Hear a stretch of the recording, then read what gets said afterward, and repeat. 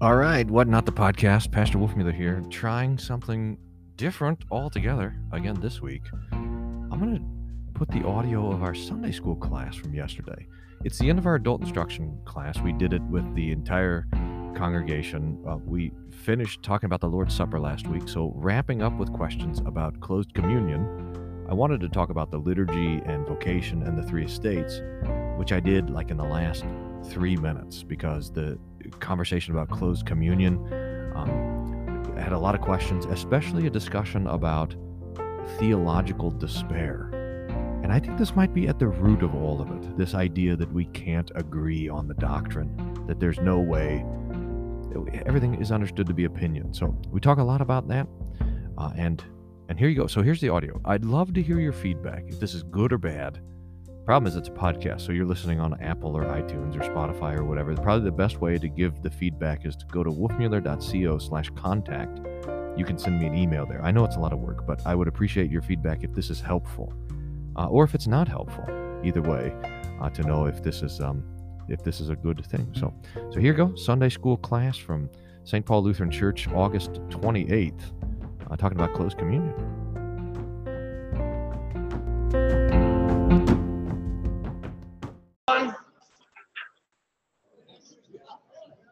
Good to see you all. Can you hear me okay? You guys have to keep me awake today. I'm tired already this morning. That first sermon wore me out. But you know what gets me going is longer sermons. I think I'm thinking a lot about, I just have on my mind this installation this afternoon. So we got, this is installation week for us, right? So next week, Pastor LeBlanc is coming, installed next Sunday, 4 o'clock in the afternoon. That'll be great. I mentioned at the end of the early service that he's doing the service at Jesus Deaf this afternoon. So, because I'm going to be down in San Antonio. So I know he's nervous about that. The congregation said, oh, you'll be fine. But it's been a while since he's done the liturgy and the ASL. So say a prayer for him this afternoon. I'm going to be down in San Antonio for the installation of my dear friend, Pastor Ketchemeyer, who's called the Mount Calvary down in San Antonio. And so I was asking this morning, like, what is the history between you two? He and I go back. I've been feeling the pressure. He asked me to preach his installation.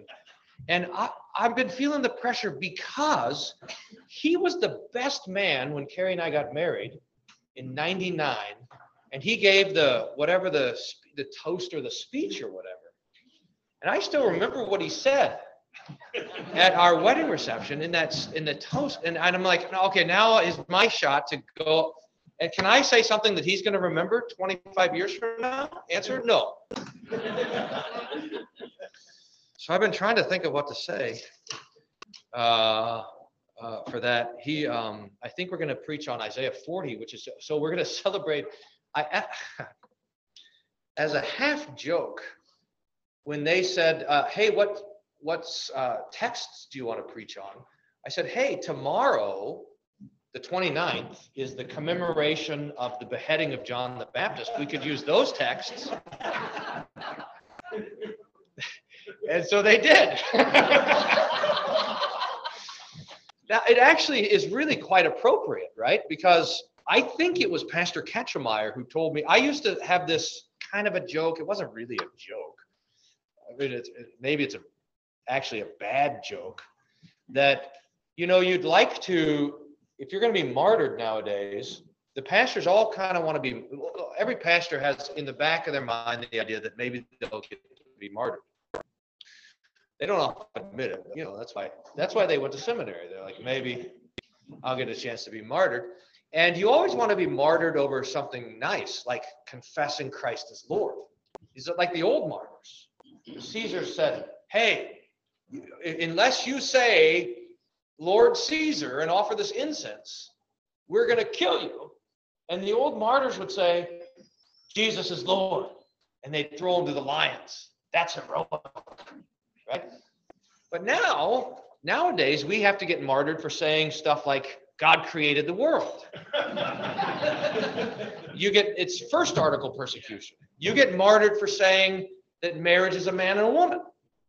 Or you get martyred for saying that a man is a man or a woman is a woman. And you say, yes, you'd rather have a real theological reason to get martyred. But I think it was Pastor Ketchemeyer who reminded me, what about John the Baptist? Remember why he was martyred? Because he was preaching marriage. And he told Herod that he shouldn't have married his brother's wife. The Herod family was all a disaster anyways, but Herod had gone over to Rome and he had seduced his brother Philip's wife, Herodias. I think it's also his niece or something, who knows. And they got married, and Herod said, John the Baptist said, Herod, that's adultery. You should not, you've sinned. And that's why he was in prison. And that's why, remember, that Herodias' daughter, so that would have been Herod's stepdaughter, was dancing at the party, and they were all so happy about it that Herod said, tell me what you want, I'll give you anything, up to half of my kingdom. That's what the kings would do when they wanted to show off how powerful they are. They're like, ask me for anything, I'll give it to you. And so they go and conspire, and they say, we want to have John the Baptist on a platter. So he got to be martyred for preaching marriage. He was martyred for preaching the Sixth Commandment. So John the Baptist is the martyr for our day, because this is really the point where the culture and the church are at odds with one another on the question of marriage and gender and that whole deal, which is too bad, but that's just the hand that the Lord has dealt us, so we got to play that hand. So I think the martyrdom of John the Baptist is fitting, especially for preaching in our own day. So I don't know exactly how to preach that today, but that's what I'm trying to figure out. I think it was Pastor Ketchemeyer who told me that. Hey, what about John the Baptist? What about John the Baptist? Pastor Ketchemeyer is also the one who taught me about this riddle in Isaiah 40, which is also part of the text. Remember how Isaiah 40 goes? It's the prophecy of John the Baptist. I'll send a messenger. The voice, that's right. The messenger's Malachi. In Isaiah 40, it's the voice crying in the wilderness, prepare the way for the Lord, that your sins are pardoned, your iniquity is forgiven, your warfare is ended, and the Lord will give you double for your sins.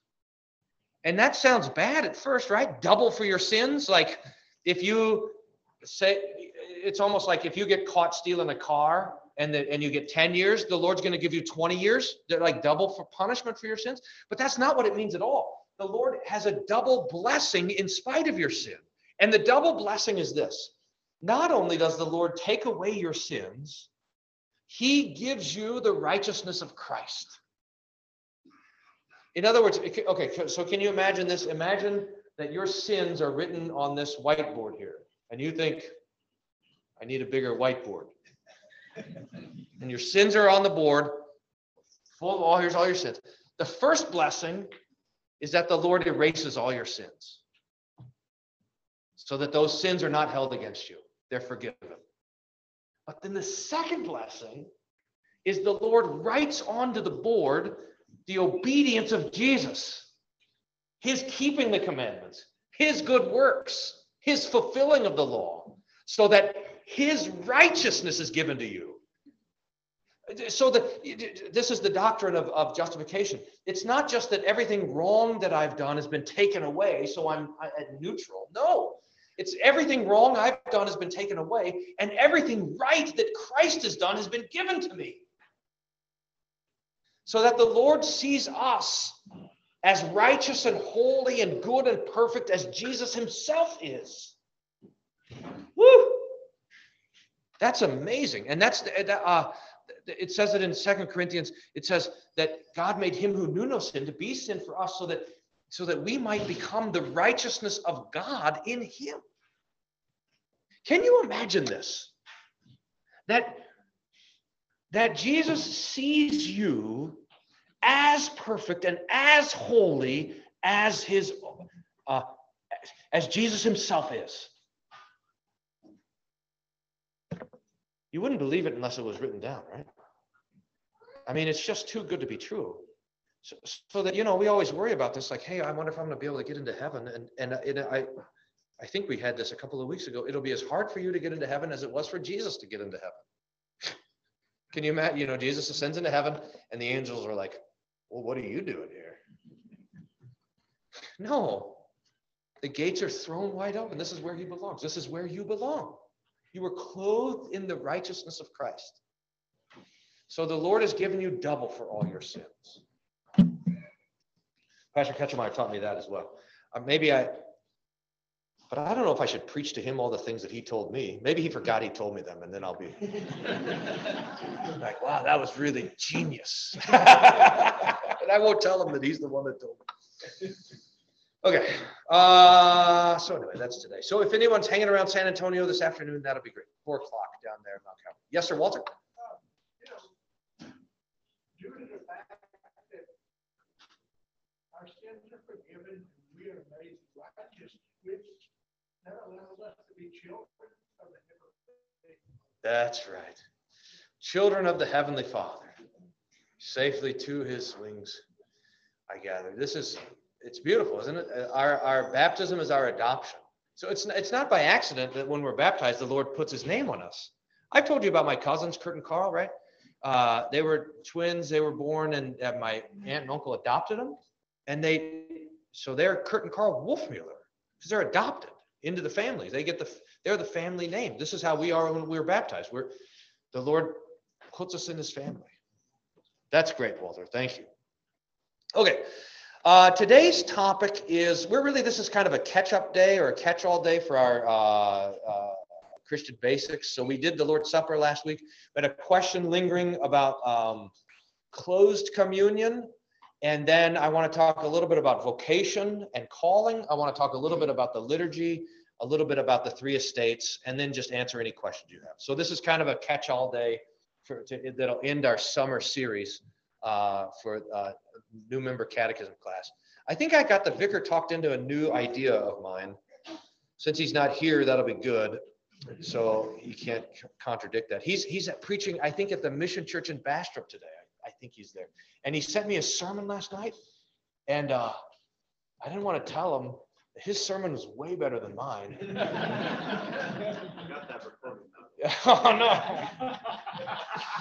He sent me a sermon. He says, it's a brilliant sermon. Man, oh, man. And I thought about just preaching it here and not telling him. How did he get so good at preaching so quick? I don't know. But he sent me, he says, I really don't like it. And I wrote back, I couldn't believe how great it was. And I said, yeah, there's a few problems. I'm just kidding. I didn't say that. It was great. But he was nervous about it. He was out preaching, and I think during the service, they have I think that's where he is in Bastrop. So I miss him today, though. What's that? Oh, he is? Okay. Oh, I'm glad you know where he is. I thought he was at Bastrop. Oh, good. Is it Laybell? What's the name of the church there? Christ Laybell. So that's really good. I really miss that guy when he's gone. I was walking around all this morning like, what am I supposed to be doing now? Where am I? Anyway, the elders are going to, I think, put in for overtime for me because I had to read the scriptures today. Okay. Why was I talking about the vicar? How great his sermon was? Oh, yeah, don't tell him I said that. Let's pray. Oh, Lord, we give you thanks that you are kind and merciful and good to us, that you smile upon us, that you forgive our sins, that you delight in us, that you are making a way for us to come through the troubles of this life and death to be with you in eternal life. We pray that we would rejoice in these gifts. We pray that you would, by your Holy Spirit, make our joy in you apparent to all around us. We pray that you would call many to faith. You would set us, your people, as a light on top of a hill so that more and more would be drawn out of the darkness into the light of the kingdom of your love. We pray that we would rejoice in the callings that you've given us, that you would use us to strengthen the estates that you've created, and that through repentance and faith, you would bring us at last to life eternal.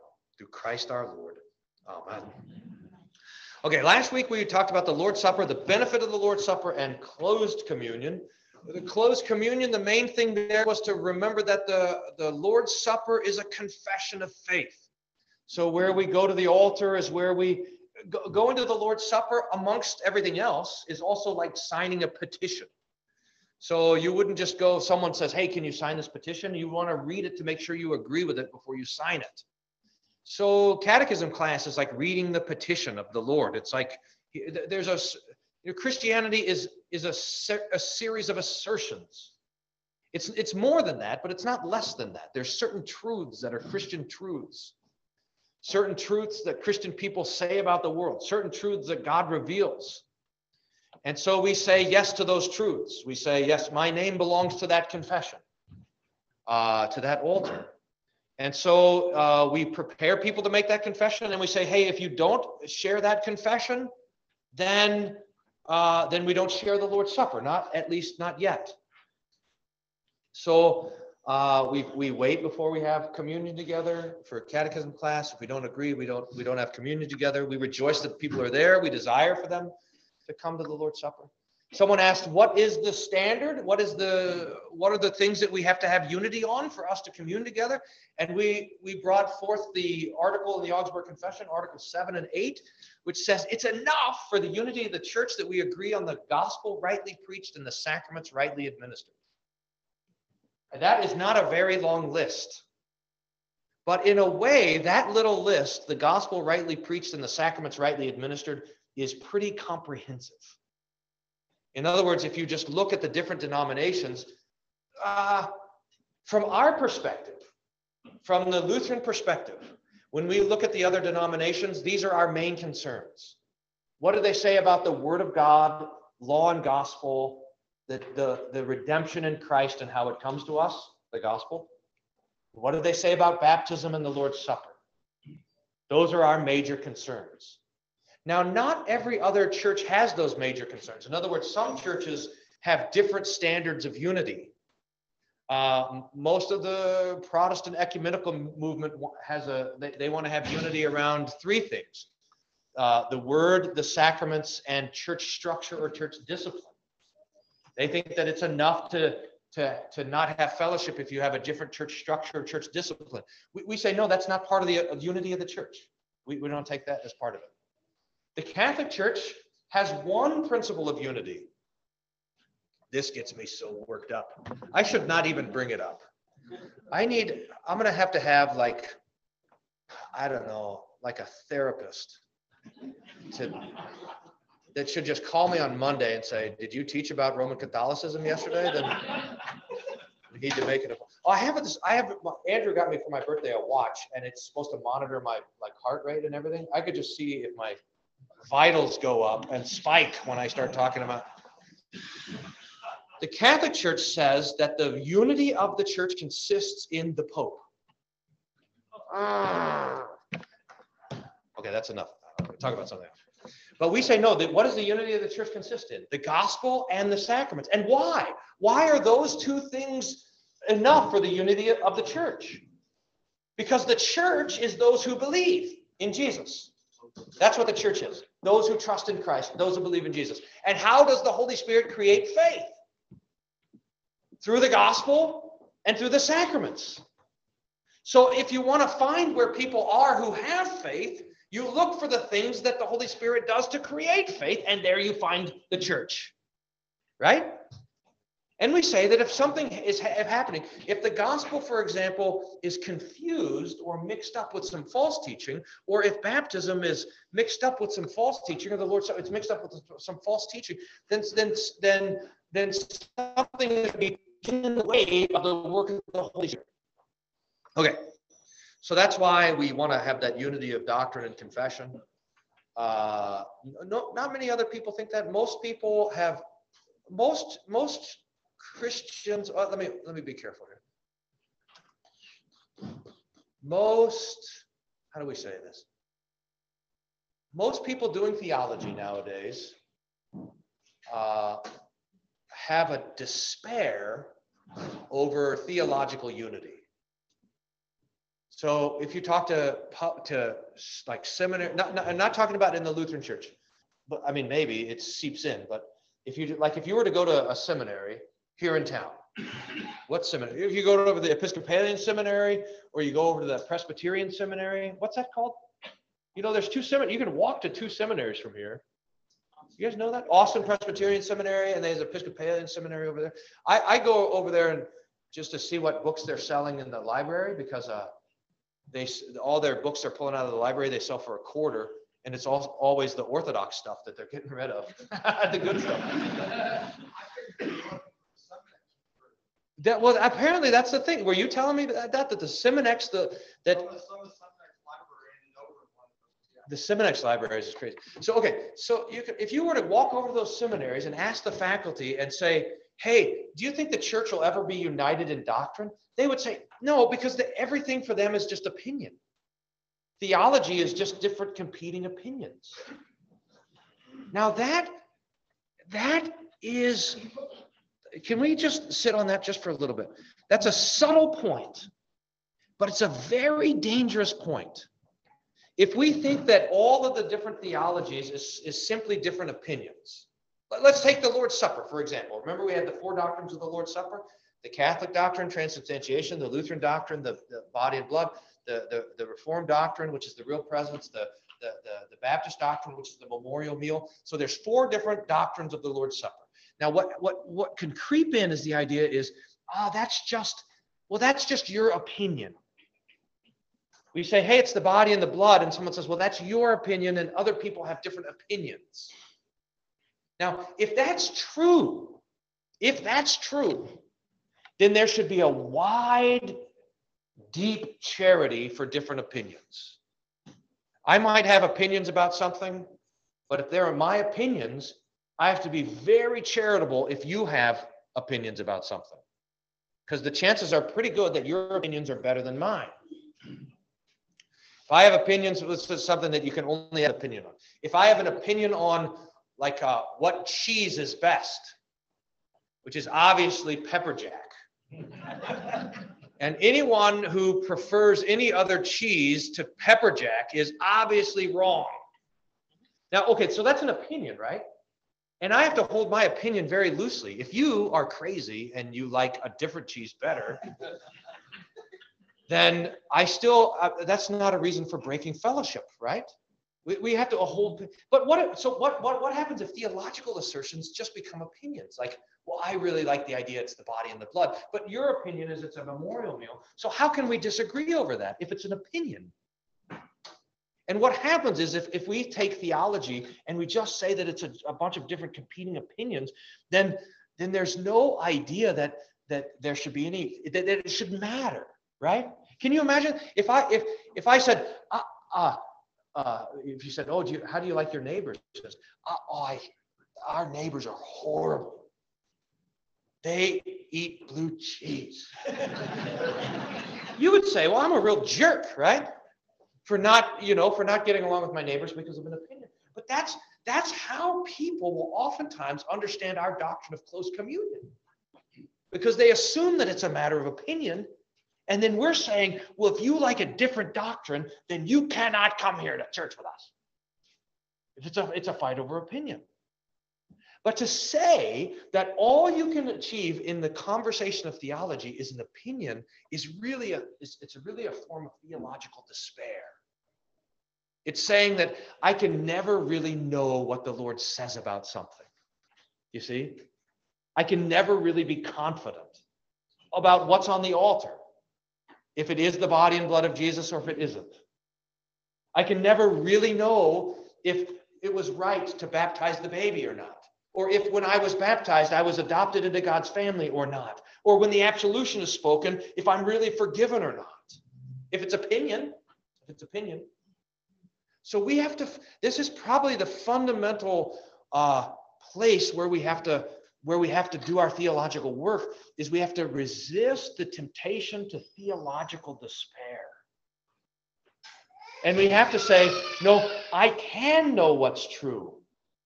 Not because I'm smart enough or holy enough or that I've studied long enough or that I went to the right seminary or whatever. I can know what's true. Why? Because the Lord has said it in simple words in the Bible. And we say, okay, we have to be convinced of that. We have to be convinced of that. If that's not true, if we can't know what God thinks about something, then everything falls apart. The church falls apart, the faith falls apart, everything falls apart. But most people are right on the edge of giving it all up. So we have to say, no, the Lord loves us enough. The Lord loves us so much that he speaks to us in plain words so that we can know, yeah, this is what the Bible says. Now, it might take a little bit of work. We might have to peel through our own assumptions. We might have to work through the languages and stuff like this. But we cannot give up that hope that we can actually know what the mind of the Lord is.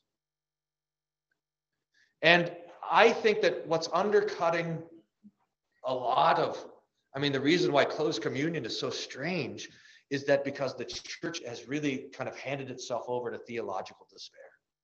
You can't really know that for sure. And when we say, yeah, we can know that for sure, that strikes the world as arrogant, doesn't it? When I can say with confidence that Jesus rose from the dead, for example. I know Jesus rose from the dead. The Bible says Jesus rose from the dead. On the third day, he rose again. I know that. And people say, well, how can you know anything? How can you know that for sure? Or even if you take a Lutheran distinctive. I know that we're born again in baptism. I know that. I know it because the scripture teaches it in plain words. And people say, well, that's so arrogant. You're saying that you're right and everybody else is wrong. No. It has nothing to do with me. It's not my opinion. It's here in the plain words of scripture. But that kind of theological confidence strikes the world as prideful. It should be for us, and this should be the whole theological exercise, is that we are humbling ourselves to stand under the word of God. So that what I think, in fact, doesn't matter. I'll tell you, there's a lot of things that I wish were not true.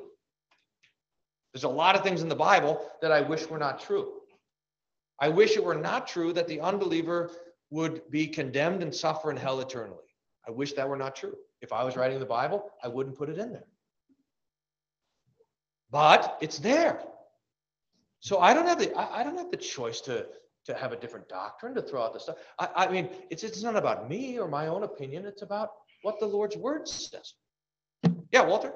That's the work of the Holy Spirit. Yes. It increases the faith in us to believe. Mm-hmm. That's right. So the Lord must increase, we must decrease. And the Holy Spirit is getting our stuff out of the way so that we can grasp on. The Holy Spirit gives us that faith in the Lord's word. Yeah. Now you guys got to understand how weird we seem when we have this attitude, how weird we seem to the world. But oh well, that's kind of a blessing. Yeah. Nathan. What really strikes me as odd is what people tend to have very strong convictions about something. Yes. These days it's mostly politics, because once religion becomes a matter of opinion, then politics is the thing that people will fight over. And so you never hear, I don't know, and it's kind of sad these days because nothing ranks up to the level of the Word of God. But you see a lot of people who are willing to calmly, and I guess this is a good thing, willing to calmly discuss theological differences. But when it comes to politics, and like every kingdom's going to fall before Christ, I have very definite political opinions, but I would not, but I don't think that it's not as important as theology. Right. And yet some people are, I work at Starbucks, and frankly, some people are more particular about the drink they get from Starbucks than about their theology. That's right. Most people, I would say. It's a sad state. Now, Jim had the question. Is that what are you ready for that, or you have a different question? Well, it's consistent with what you're talking about. Is the practice of close communion, is it mandatory in the Missouri Synod? Sure. The question is a practice of close communion mandatory in the Missouri Synod? The answer is that the churches and the pastors of the Missouri Synod have promised to practice close communion. The reality is that most do not. And that's, I think it's maybe because of expediency, maybe because of fear, maybe because it's hard to turn people away, maybe because, I'll tell you the hardest thing for me is that the practice of closed communion makes so little sense to most people that you'd love to have an hour to explain what's going to happen before it happens, but you just don't have it practically. And so those are all the troubles that are going on. What do we do about that? Because we say, hey, this is a big deal. And I'll tell you, here's a story. This is a good one. My in-laws, who are not yet Lutheran, we're working on it. Carrie's parents. I think they probably are, but they have not joined the Lutheran Church yet. They're holding out. Maybe they just don't want me to be right. Oh, no, that's not right. They're wrestling through the theology. They grew up Presbyterian, and they're wrestling through the theology, and they're doing it seriously. But they don't like closed communion at all, and they can't come to communion with their daughter, with their grandkids. So they'll come to church and they feel like they're excluded because they're on their own. It's a really hard thing for them. And they moved up to Monument a number of years ago when we were still in Colorado and Aurora, so they were pretty close. And they visited the Lutheran Church, the Missouri Synod Church, right down the street from them, and they said, "Hey, we could have communion at that church. What's your problem?" Now, that's bad, right? That's like, this is like, mom said no, so I'm going to ask dad. And that starts to embitter the kids towards mom. So when we're not all on the same page, it's no bueno. Because then, the people are like, oh, St. Paul, they're just a bunch of grumpy, rude, closed off. But here's the friendly, welcoming churches. So if we're not all practicing the same thing, it's bad.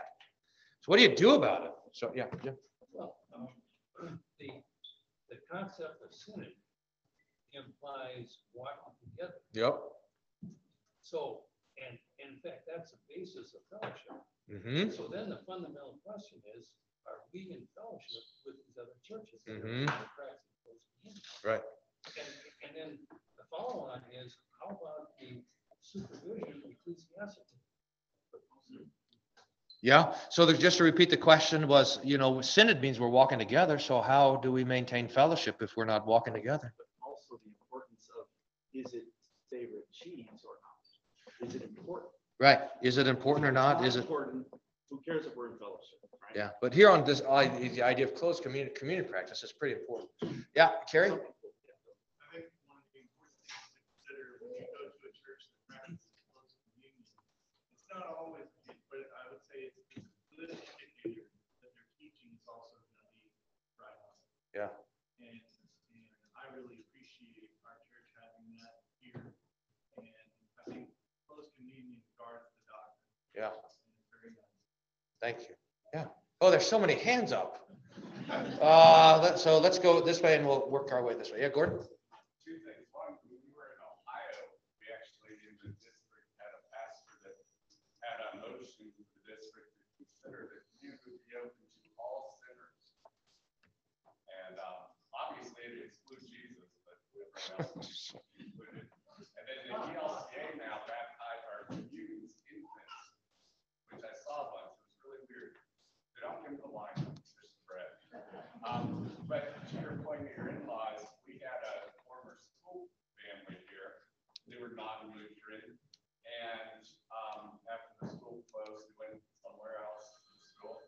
And there they could take communion. And the father came to me and said, "Wait a minute, I don't understand this. Pastor Knuckles referred to me as brother, so he knew I was Christian, but I wasn't able to take communion there." Whereas where we go to school now, not only can I take communion, I'm not Lutheran, but my second grade son can take communion. Yeah. And I had to explain to him how we were the correct one and sure if one was the incorrect one, but it was very awkward. Yeah. Right. That's part of the trouble.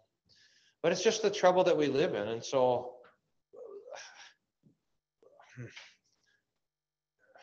in a way, the churches who have a loose communion practice, you can understand it, right? It's easy to believe, we should probably think about this quite a bit. It's easy to believe in closed communion as long as you don't have any, as long as your brothers haven't left the church, as long as your kids still confess the creed. But when you have those people that you love that are now excluded from the fellowship of the church, now it becomes hard. It's easy to think about marriage as a man and a woman, and that two men can't get married until your nephew invites you to to his wedding with his boyfriend or whatever. Or it's easy to believe in the doctrine of hell until someone that you dearly love renounces the faith and dies. And so, on paper, these things are easy, but then when they really start to cut, when Jesus, as he promised, when he says, I came to bring not peace, but a sword, and I'm going to divide up families, and you start to feel that the sword slice in the family, that's when it gets hard. And just ignoring it doesn't make that hardness go away. But we should be, and I want this, there's two things that are happening here. When we come to worship, and we practice closed communion, and that is we want to be faithful to the Lord's word and to the thing that's confessed, and to say this is true, and we cannot act like it's not true or like it doesn't matter. And yet we must know that the Lord Jesus is doing everything to call people into the fellowship of his altar. So that closed communion it's not a wall, it's a gate. And the purpose of the gate is that it would be opened. So that the thing that we long for, I hope you hear me say this every Sunday. I mean it with everything. That the thing that we long for is that more and more people would be communing with us. It's just that communion together has to be, you got to be ready for it. So that you can join in that confession. But the desire should be of the church is not, we have to protect the Lord's body and blood from the unbeliever. That's not the doctrine of closed communion. The doctrine of closed communion is, hey, there's a joyful unity of doctrine that the Lord wants to accomplish in his church. So let's work it, but it's hard. But let's not stop working at it. Let's not stop praying. Let's not stop talking. Let's not stop teaching. Let's not stop arguing with one another. Now, I can't remember who was. So sorry, Shannon. You were. Jordan were you next? Yeah. I was just wondering. You said that we're not protecting the body and blood from the unbelief, but we are protecting them from the body. Yeah, that's right. So that we're remembering that there's a risk in the Lord's Supper too. So that's the pastoral application. That's being a good steward of the mystery. Yeah, which is again alongside closed communion, but next door to it. Yeah, because what we're not saying in closed communion is the person who can't commune is not a Christian. No. If they're baptized, they're a Christian. We assume that most people who can't commune are Christian. That's an important thing. And that we have a unity of baptism.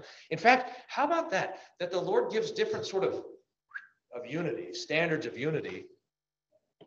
So I suppose it's like this, like not every American is a Texan, but every Texan is an American. I'm going to see if that's it for now. I was waiting to see who was going to say it. So there's a lot of Christians who are not Lutheran. A lot of Christians. There's a lot of Americans who are not Texans, etc. And we rejoice in that, in the fellowship that we have with all the baptized. We rejoice in that fellowship, and we rejoice that those who are that will be in eternal life with them. There's a lot of people who will be rejoicing in the resurrection who we don't have fellowship with now. It's a different thing. It's not. Those are two different fellowships. Okay. Yes, Dr. Zach. How do you handle it at the communion rail when someone comes up to the rail that you're not sure has a belief in body and blood? Right. So there's a couple of different things. So I will do. So I will normally. It's the question that I'll ask at the rail is, have you been confirmed?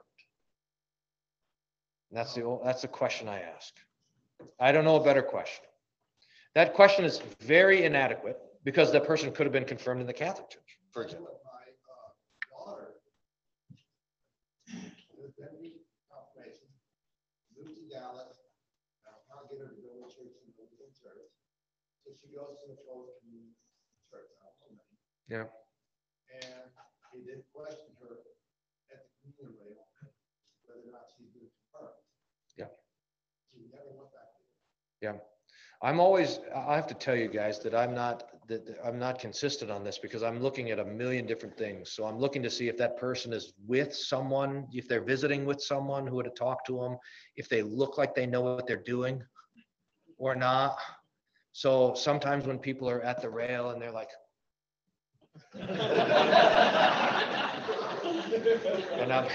so like that, so then I'll try to gently. I put my hand on their shoulder and say, hey, have you been confirmed? No. If they say no, then I'll say, have you been baptized? And if they say they say yes, they've been baptized. And I'll say, could I give you a blessing and talk to you after the service? And I'll give them a blessing. If people are there and they're visiting and they look like they know what they're doing, and I've seen that they heard the announcement that we had at the beginning of the service, then I'm assuming that they're in fellowship with us. I'm making those kinds of assumptions. So I don't have a consistent practice. Sure, Richard. I grew up in Illinois as a child in the Methodist church, and then later on, 20 years later, went back and they have a St. Paul's there as well, with Pastor Eckhart. And no, it's not a Methodist church. But anyway, no fewer than probably 5 times I was asked at the altar whether I could communicate. Yeah. Yeah, I mean, I was asking a lot of that. Yeah. We should have how the army, the military, they have those like coins. We should have like a confirmation coin, and you like. They used to have that. The old practice. Here my dad tells me this story. It's an interesting theory that my dad has. Is that he tells about how they used to have the idea. Some of you might remember this, that you would go if you wanted to go to the Lord's Supper. It wasn't every Sunday. Maybe it was once a month or once a quarter. And you would go and announce on Saturday to the pastor. You'd go to the office and you'd say, and he would question you, but normally it'd be like, hey, we're coming out in tomorrow for communion, whole family. And they would prepare the Lord's Supper for only the people who have announced. If you announce you're coming, and everyone else can come to church, but you're not coming to supper. And they even would have coins. My dad was studying this because my dad, I think I told you guys, used to work for James Avery, and so they were doing all this religious jewelry, and this was something they were looking into. They had these different coins that the pastor would give you a coin, and then you turn it into the usher when you were coming forward, like this. But then something happened, and that is that the pastors got telephones, and so people would call on the phone, hey, we're going to be there, and the pastor, so they didn't have the face-to-face interaction, and then it all sort of broke down. And then it broke down further when the pastors got email. I'm sorry I never returned your emails. I was trying to think about that, the days when there was no telephone. Oh, can you imagine? What do they do all day? Anyway. Like the pastor, there's no way to get a hold of the pastor. Like, someone go down to the church and see if you can find the guy. It limited The scope of everything. where the church could be. Yeah. Anyhow, that now we've lost that sort of personal contact, that pastoral care that goes along with the Lord's Supper. I don't know how to get it back. Yeah, Gary. Yeah. I've always wondered, do many people contact you after church and say, I'd like to talk to you about communion? Mostly, I'm contacting them. There are a lot of those contacts. And if I came into the church and I heard your talk at the beginning and I figured out this guy's an elder because he's standing up there. Yeah. So I talked to him and I said, I've been a Christian all my life and I want to take the Lord's Supper. Can I do that? What is he told? Or what am I told? Yeah, so normally the elders will find me and talk to me. And then normally, we want to be as welcoming and joyful as you can and say, hey, what's church background? And say, well, I've been at the non-denominational church and I grew up in the Methodist church and I've been going to Hill Country or Cowboy Church or whatever. And I'd say, I'm so glad you're here. This is really wonderful. We have a different doctrine or teaching about the Lord's Supper. We say it's the body and blood, and Cowboy Church says it's a symbol. And I really want to take you out for coffee and talk to you about this week. If you're comfortable coming for a blessing, I'd encourage you to do that. But don't feel like you need to. But if you're comfortable coming for a blessing, that's wonderful. So that's how I normally say. If you want to get them into a new member class before they. Yeah. Yep. Yeah, Shannon.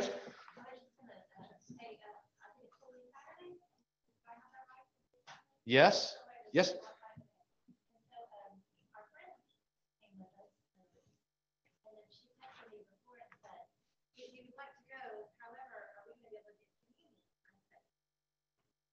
She said, well, we got it at the church that we go to. Well, I was like, you're going to have to talk to the pastor. She said, well, never mind. I don't need you to answer that. We're just going to take it. And I'm going, So it's just, I'm like, well, I'm referring you to the pastor. Yeah. And so, if they did it, and then she said, that's really going to make me sad if I can't take that. And I said, I understand that. Yeah, it is a sad thing. I mean, the sadness, though, here's the problem.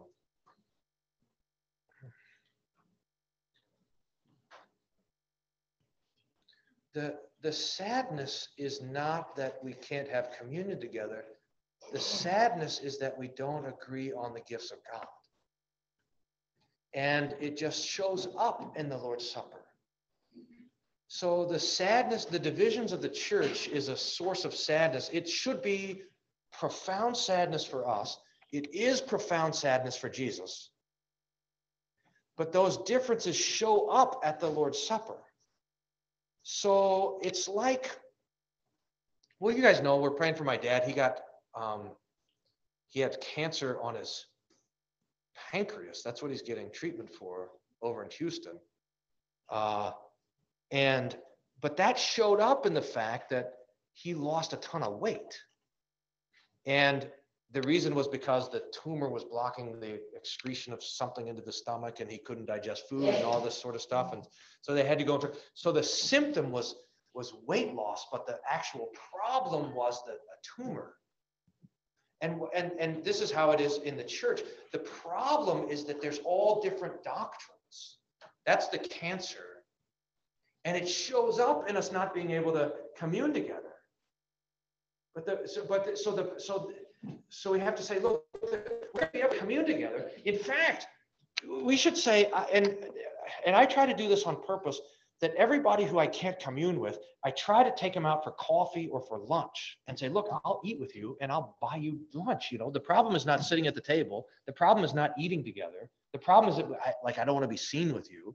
I'll eat anything with you. Turkey, salad, whatever, that's the problem. but it's the body and blood of Jesus is the different meal that has a certain amount of that has different requirements there. So that the Orthodox do it this way, and I think this might be a good practice. Although it'd be different. Have you been to the Orthodoxes? They'll have the bread that they'll eat for the Lord's Supper, but if you're not in fellowship with them, they have a big basket of bread that they just pass out at the end. So you don't get the Lord's body and blood, but you can have bread with us.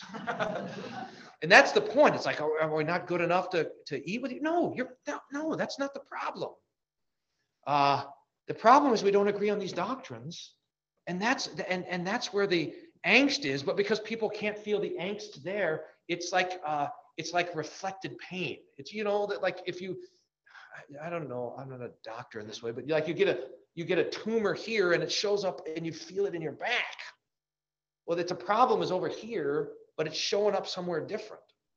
Yeah, Nathan? I mean, to some extent, it's to be expected because in a way, close communion is a practice of God's law, that we are to be united in doctrine and not to have divisions when we come to the table. And so that sort of, and the old Adam loves to buck against any sort of pronouncement of God's law. And I think another thing that we as part of our consumer culture have lost is the idea that any sadness can be a good thing. Any sadness is important. We're always focused on the extinction of sadness, the extinction of suffering. And I'm not saying that like we're not supposed to pick the way that we suffer or something like that. We're not self-flagellators or anything like that. Right. But the idea that the existence of sadness or the existence of suffering does not mean it is automatically to be dismissed, extinguished, driven out of mind. That's nice. So that we if we just tell someone, hey, you can't commune, not yet, and if that consists for a long time, because a person holds to a different doctrine, that's a cause for weeping and sadness. Here's how it says it in Hebrews 13, which is our epistle lesson today. If you were in early church, I don't know if you picked up on it. So Hebrews 13, verse 10, we have an altar from which those who serve the tabernacle have no right to eat. Did you pick up on that? So that means that the Christian church has a table, an altar, where those who serve at the tabernacle, that is the priests in Jerusalem, they can't come to this one because there's a different confession. For the body of those animals, talking about the temple, whose blood is brought into the sanctuary by the high priest for sin, are burned outside the camp. Therefore, Jesus also, that he might sanctify the people with his own blood, suffered outside the gate. Therefore, let us go forth to him outside the camp, bearing his reproach. So that the Christian no longer goes to the temple to offer sacrifices, but we have an altar that's out in the woods. In fact, the idea here in Hebrews is that by going to the Lord's altar, we're leaving the thing that is impressive, and there's a reproach in going to the Lord's Supper that says that we're apart. There's a lot there. There's a lot in the epistle. Ooh, did I want to preach on the epistle to you guys today? But we didn't. Maybe I will. It's not too late. Here's the verse 15. Oh, no, verse 14. For here we have no continuing city, but we seek the one to come. So the Lord's Supper is like a meal in exile. All right. So we've got 3 minutes to talk about vocation, 3 estates, and the liturgy. I knew that was going to happen. Well, this is maybe just to say a couple of very brief things. So number one, one of the distinctions that we see in the scriptures is that the Lord calls ordinary things holy. And this is a very comforting doctrine for us.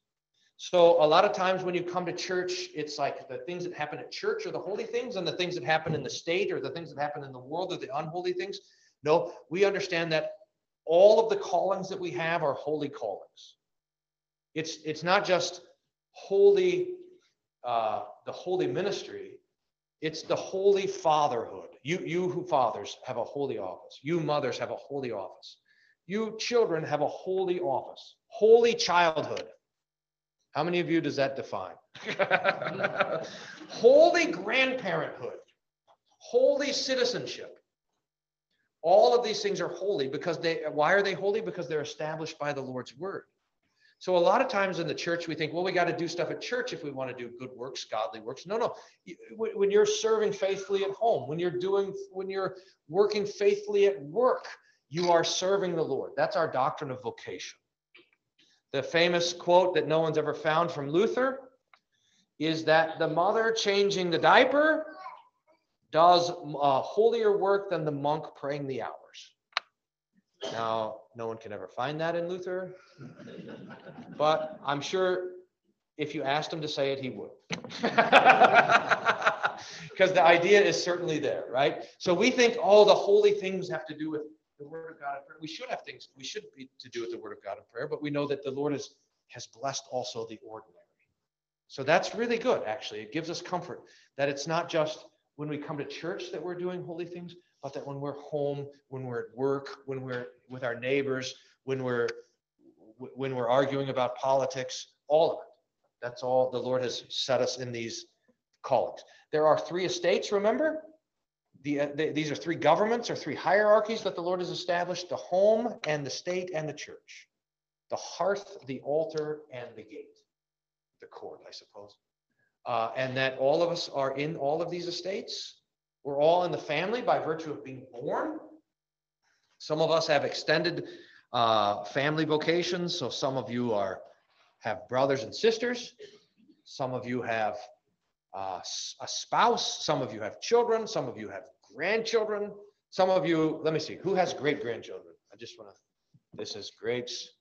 We got 4 great grandparents here. God be praised for that. Any great-greats? Hey, all right. Great-greats. Woo! That's fantastic. So this is these are, God be praised, these are godly offices in the family. And also the Lord has appointed the state. He's given the sword to those who govern and rule, to punish wickedness and to reward righteousness. And so we recognize that even government is given by God. That doesn't mean that everything it does is right. That's for sure. But the Christian is called to submit to the government as much as possible, as much as we can without violating God's word. To have a general attitude of submission. Also in the family, that's what's going on. A general attitude of submission. That's what the Christian is called to. And in the church also. The Lord has put us in the church by baptism, the order of his word. So these 3 estates really make the kind of the foundational structure of the whole world, really. And we always want to be meditating on these 3 estates and our place in them. Okay, one quick word about the liturgy, 30 seconds. Do you think I could do it?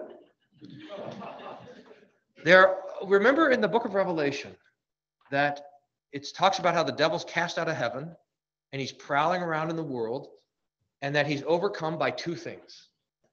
Remember what they are? The word and the blood. The devil is overcome by the word and the blood. And that is the basic structure of our liturgy.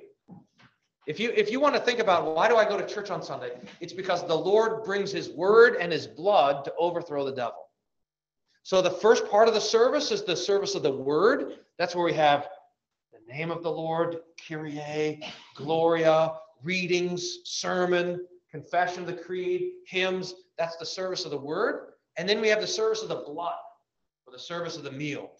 That starts with the prayer of the church, the preface, the Agnus Dei, the Lord's Prayer, the words of institution, the Lamb of God, the Nunc Dimittis, the distribution. All those parts are the service of the blood. But the whole liturgy, it's like if you had a pond, you're imagining a pond and you had 2 rocks, and you drop one rock in and it ripples out this way, and you drop another rock and it ripples out that way. That's our whole service. If you just take the pond of the scripture and you drop in the word and the blood, then the liturgy shapes up this way. It ripples or Kyrie, introit, creed, hymn, and then it ripples out this way. The Lord's Prayer, words of institution, distribution, nunc dimittis. So the parts of the liturgy are expanding out from those two gifts, the word and the blood. So I'd like for that picture to be for the liturgy. Okay, we're going to call it quits. I remember why I was telling you about the vicar, because I think I talked the vicar into that we'll try to do this, maybe not this year, but going forward, every Lent, we'll go through the catechism on Sunday morning.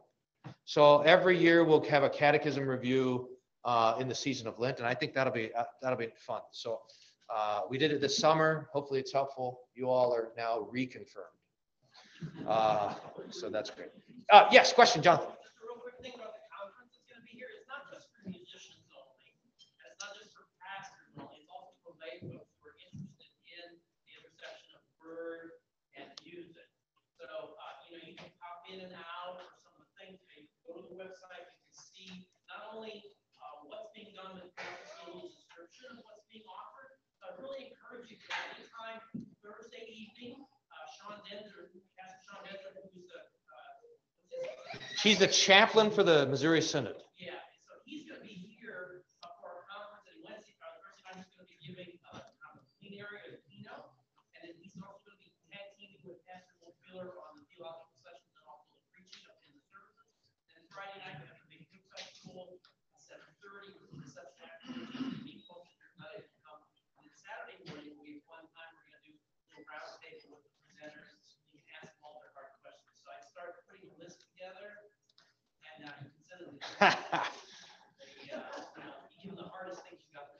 Now that's not this Thursday, but next Thursday. So September 8th, 9th, and 10th are the dates for this conference. It's unbelievable. I was looking at the schedule. I said, what's Jonathan up to with this conference? And I said, how did he get all these? This is an incredible conference that you put together. Amazing, actually. So September 8th, 9th, and 10th, and all the details are on the website. You can look at that too. So, okay, let's pray.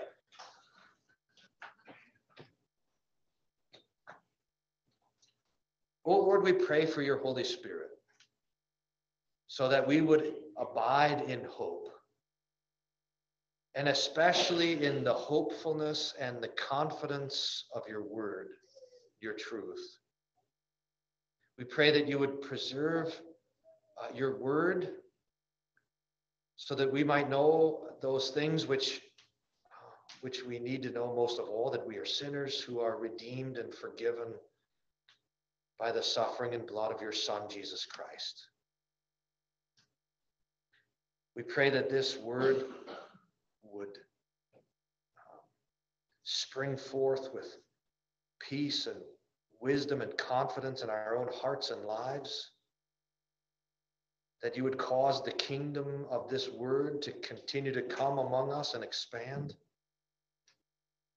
We give you thanks that you've given us such great gifts in your word and in your blood, and we pray that by them you would continue to overthrow the devil and his kingdom of darkness. Give us the courage to stand and to confess and to suffer and to pray, trusting in your kindness. We give you thanks for all those confirmants who have been studying now to be able to join the supper. We pray that you would bless their communion, that you would give to them and to all your people this joyful promise that you forgive our sins. For we ask this all through the same Jesus Christ, your Son, our Lord, who lives and reigns with you and the Holy Spirit, one God, world without end. Amen. Bless we the Lord. The grace of our Lord Jesus Christ, the love of God, and the communion of the Holy Spirit be with you all. Amen. Thanks, everyone.